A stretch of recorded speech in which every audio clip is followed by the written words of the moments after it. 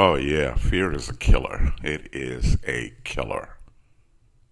Because you think that it's coming from an enemy called the devil that's outside roaming around you, waiting to disturb and destroy everything that you look to do. Every time I look to do something, the devil comes. Every time I'm going to go and do something and finish this, the devil always comes. When really the devil is really something you're not yet convinced of in yourself. Because whatever you're not truly convinced of, that will call you to plan well, but procrastinate. You will plan real good. Oh, I know it. I used to do it. I planned really, really, really good.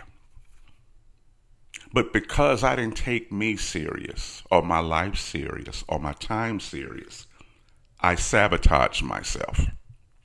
How do you know you're sabotaging yourself?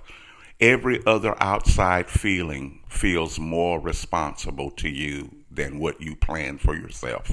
And you find yourself in the battle of pleasing what you think needs to be done.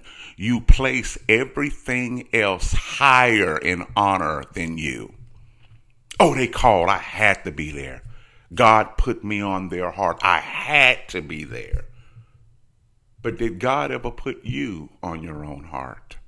Because every time you come up with a new idea or a different plan or a new plan for evaluation and greatness, that is God putting you on your own heart.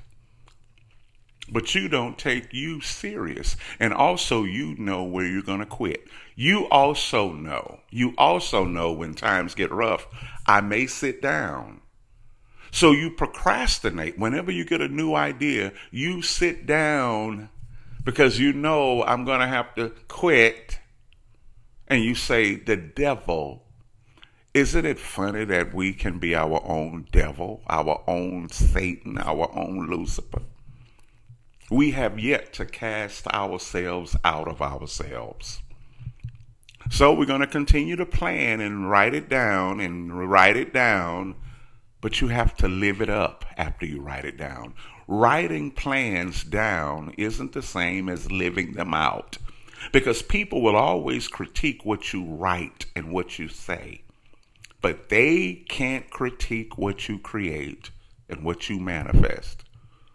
If you quit anything because somebody said something about what you said, I don't blame you, because you never brought it to life. But when you manifest it, when you actually manifest it, I'm not talking about manifest it in your mind, but when you tangibly and physically manifest what you said, it doesn't matter what anybody says. You see the results outside. You will never quit what you see. So come on. Fear is a killer. It's not the devil. You're not convinced yet. You know that you're trying to psych yourself out and hype yourself out.